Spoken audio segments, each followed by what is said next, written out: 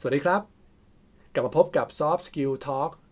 ปอกเปลือกเรื่องสกิลกับผมเปเปี่ยมศักดิ์อุไรพันธ์ในซีรีส์ Soft Skill Talk Active สื่อสารแบบ Active ในที่ทำงานที่รวบรวมเนื้อหาสาระและบทความงานวิจัยจากหนังสือรวมถึงหลักสูตรอบรมเกี่ยวกับการสื่อสารในที่ทำงานเพื่อให้การทำงานของคุณ Active มากยิ่งขึ้นเริ่มต้น EP แรกกับเรื่องราวของการขอโทษคุณเคยอยากได้ยินคำขอโทษจากคนอื่นไหมไม่ว่าจากคนที่บ้านของคุณหรือคนในที่ทำงานเราทุกคนต่างทราบกันดีว่าคำพูดที่ควรพูดบ่อยๆในที่ทำงานคือคำทักทายสวัสดีขอบคุณ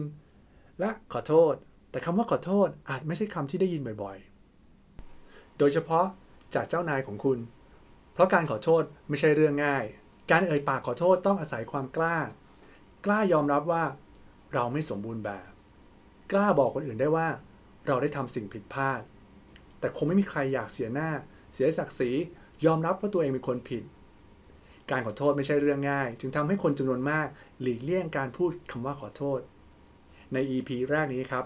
เราจะมาดูกันว่าการขอโทษมีความสำคัญอย่างไรและวิธีขอโทษที่เหมาะสมเราควรจะทำยังไงกันถ้าพูดแบบไม่เข้าข้างตัวเองนะครับผมเชื่อว่าทุกคนเคยทำผิดเคยทำร้ายจิตใจของคนรอบข้างผ่านการแสดงออกทางพฤติกรรมคำพูดไม่ว่าจะตั้งใจหรือไม่ก็ตามนะครับเราจึงควรรู้จักวิธีการขอโทษเพราะการขอโทษไม่ใช่เรื่องง่ายแต่เป็นเรื่องจำเป็นในการรักษาความสัมพันธ์การขอโทษประกอบด้วย2ปัจจัยคือ 1. แสดงความสำนึกผิดในสิ่งที่ทำลงไป 2. แสดงความเข้าใจถึงผลการกระทำของคุณที่สร้างความเจ็บปวดให้กับคนอื่นหรือความเสียหายให้กับคนอื่นการขอโทษต้องอาศัยจังหวะเวลาที่เหมาะสมถ้าคุณขอโทษเร็วเกินไปก็อาจจะดูไม่เต็มใจดูไม่จริงใจหรือถ้าขอโทษช้าไปก็อาจจะทำร้ายความรู้สึกของทั้งสองฝ่ายเพราะยิ่งปล่อยไว้นานต่างจะรู้สึกแย่ทั้งคู่แล้วทำไมต้องขอโทษการแสดงความเสียใจหรือการขอโทษช่วยรักษาความสัมพันธ์กับคนที่ถูกคุณทำร้ายจิตใจไม่ว่าจะเป็นเพื่อนร่วมงานลูกค้าเพื่อนหรือคนในครอบครัวและเป็นอีกวิธีการหนึ่งที่แสดงความรับผิดชอบต่อการกระทำของตัวเองไม่โทษผู้อื่นและคุณก็จะได้แสดงความเป็นผู้ใหญ่ในตัวเองกับสิ่งที่เกิดขึ้นด้วยการรู้จักการขอโทษนั้นจะช่วยให้คุณปฏิบัติตัวต่อคนอื่นได้ดีขึ้นมีความระมัดระวังมากขึ้นมีความเคารพตัวเองและได้ความเคารพจากคนรอบข้าง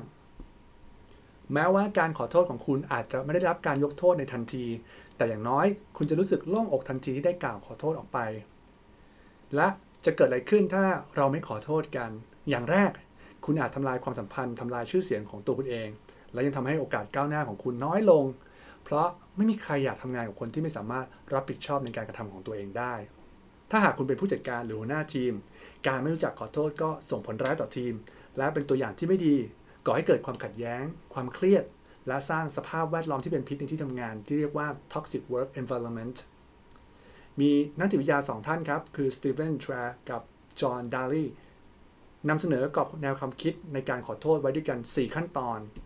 ขั้นตอนที่1เริ่มด้วยแสดงความเสียใจในความผิดพลาดในสิ่งที่เกิดขึ้นที่เราได้ทำลงไปทุกการขอโทษเริ่มต้นง่ายๆครับด้วยคำว่าขอโทษหรือเสียใจ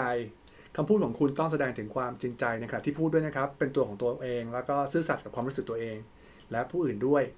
อย่าลืมนะฮะอธิบายด้วยว่าทำไมถึงต้องขอโทษและที่สำคัญอย่าขอโทษทั้งที่ในใจยังรู้สึกว่าตัวเองเป็นฝ่ายถูกหรือไม่ผิดอยู่เนี่ยนะฮะสิ่งหนึ่งที่ควรหลีกเลี่ยงในการขอโทษอย่าใส่คำว่าแต่ตามท้ายคำขอโทษครับเพราะคำว่าแต่เนี่ยมันจะลดคุณค่าของคำขอโทษของคุณไปอย่างสิ้นเชิงเลยเราทุกคนคงเคยเจอคนที่พูดขอโทษแต่เราไม่ได้รับรู้สึกเลยว่าเขารู้สึกผิดจริงๆแบบขอโทษแต่ปากแต่ว่าในใจเนี่ยยังไม่รู้สึกว่าตัวเองผิดหรือไม่สำนึกผิดเลยนะครับมาถึงขั้นตอนที่2ครับเมื่อกี้แสดงความเสียใจไปแล้วขั้นตอนที่2คือแสดงความรับผิดชอบเวลาเราขอโทษเราต้องอธิบายการกระทำและเหตุผลที่เราทำแบบนั้นไปแต่ต้องระวังให้ดีครับว่าคนฟังอาจจะคิดว่าเรากำลังหาเหตุผลแก้ตัวอยู่ยกตัวอย่างเช่นผมขอโทษที่โวยวายคุณไปในที่ประชุมเมื่อวานผมรู้สึกผิดที่ทำตัวแบบนั้นเพราะช่วงนี้ผมมีปัญหามากมายที่รุมเร้าคนที่ได้ยินนะครับอาจจะเข้าใจไปว่าคุณกำลังแก้ตัวว่าที่คุณทำผิดเพราะเครียดและเขาก็เข้ามารบกวนในตอนที่คุณกำลังยุ่งอยู่วิธีที่ถูกต้องคือคุณควรแสดงความรับผิดชอบและยอมรับว่าตนเองทำผิดและแสดงความเข้าอกเข้าใจโดยพูดว่า ผมทราบดีว่าผมได้ทำร้ายความรู้สึกของคุณเมื่อวานนี้ที่โวยวายใส่คุณในที่ประชุมต่อหน้าทุกคนในทีมสิ่งที่ผมทำไปทำให้คุณอายและรู้สึกไม่ดีผมผิดเองที่ทำไปแบบนั้นนี่คือวิธีการแสดงความรับผิดชอบนะครับและก็ขอโทษด้วยรวมกันเลยขั้นตอนที่3ครับแสดงการแก้ไขหรือชดเชยผลเสียที่เกิดขึ้นอธิบายว่าคุณจะแก้ปัญหากับสิ่งที่เกิดขึ้นอย่างไรชี้แจงว่าคุณจะชดเชยความผิดที่เกิดขึ้นได้ยังไงบ้างและที่สำคัญครับเวลาเป็นสิ่งสำคัญมากเลยพยายามแก้ไขให้เร็วที่สุดเท่าที่จะเป็นไปได้เพราะนี่ปล่อยไว้นานครับความรู้สึกหรือความโมโหหรือไม่พอใจการยกโทษเนี่ยจะยิ่งยากขึ้นเรื่อยๆเลยคำพูดของคุณเป็นสิ่งสำคัญในขั้นตอนนี้ฉะนั้นหากรับปากว่าจะทำอะไรเพื่อชดใช้ความเสียหายที่เกิดขึ้นเราต้องรักษาคำพูดเหล่านั้นฉะนั้นหากสัญญาว่าจะทำอะไรควรจะตั้งอยู่บนพื้นฐานของความเป็นจริงที่คุณสามารถทำได้จริงๆไม่ใช่พูดเพียงเพื่อขอไปทีเพราะหากคุณไม่สามารถทำได้ตามที่พูดไว้จะเป็นการทำลายความสัมพันธ์และความเชื่อใจในระยะยาวข้อสุดท้ายขั้นตอนที่4สัญญาว่าจะไม่เกิดความผิดพลาดแบบเดิมอีกเราต้องให้คำมั่นสัญญาว่าจะไม่มีเหตุการณ์แบบนี้เกิดขึ้นอีกเวลาพูดนะครับให้ผู้ฟังเขาฟังเนี่ยเราต้องตั้งใจใช้ภาษากายภาษาพูดที่สื่อสารถึงความตั้งใจจริงเพื่อสร้างความมั่นใจให้แก่ผู้ฟังคุณอาจจะพูดว่าผมรับรองว่าจะไม่ทำเรื่องแบบนี้ให้เกิดขึ้นอีกอย่างแน่นอนสายตาที่มองหน้านะครับและการพูดเพื่อสร้างความมั่นใจสร้างความเชื่อใจให้กลับมาอีกครั้งหนึ่งด้วย4ขั้นตอนที่ผมเล่ามานี้ขั้นตอนที่1การแสดงความเสียใจและขอโทษขั้นตอนที่2การแสดงความรับผิดชอบในสิ่งที่เกิดขึ้นขั้นตอนที่3การแก้ปัญหาและชดใช้ความเสียหายและสุดท้ายให้คำมั่นสัญญาว่าจะไม่เกิดขึ้นอีกการพูดขอโทษการแสดงความเสียใจในความผิดพลาดที่เกิดขึ้นเป็นเครื่องมือในการรักษาความสัมพันธ์และสร้างบรรยากาศที่ดีในที่ทำงานลองนำวิธีนี้ไปปรับใช้ดูและเวลาต้องขอโทษใครสักคนหนึ่งถึงแม้ว่าเขาอาจจะยังไม่ยกโทษให้คุณในทันทีแต่คุณก็ยกภูเขาออกจากอกและได้ยกระดับความกล้าในตัวคุณขึ้นมาอีกขั้นแล้วขอบคุณที่ติดตามรับฟัง Soft Skill Talk Active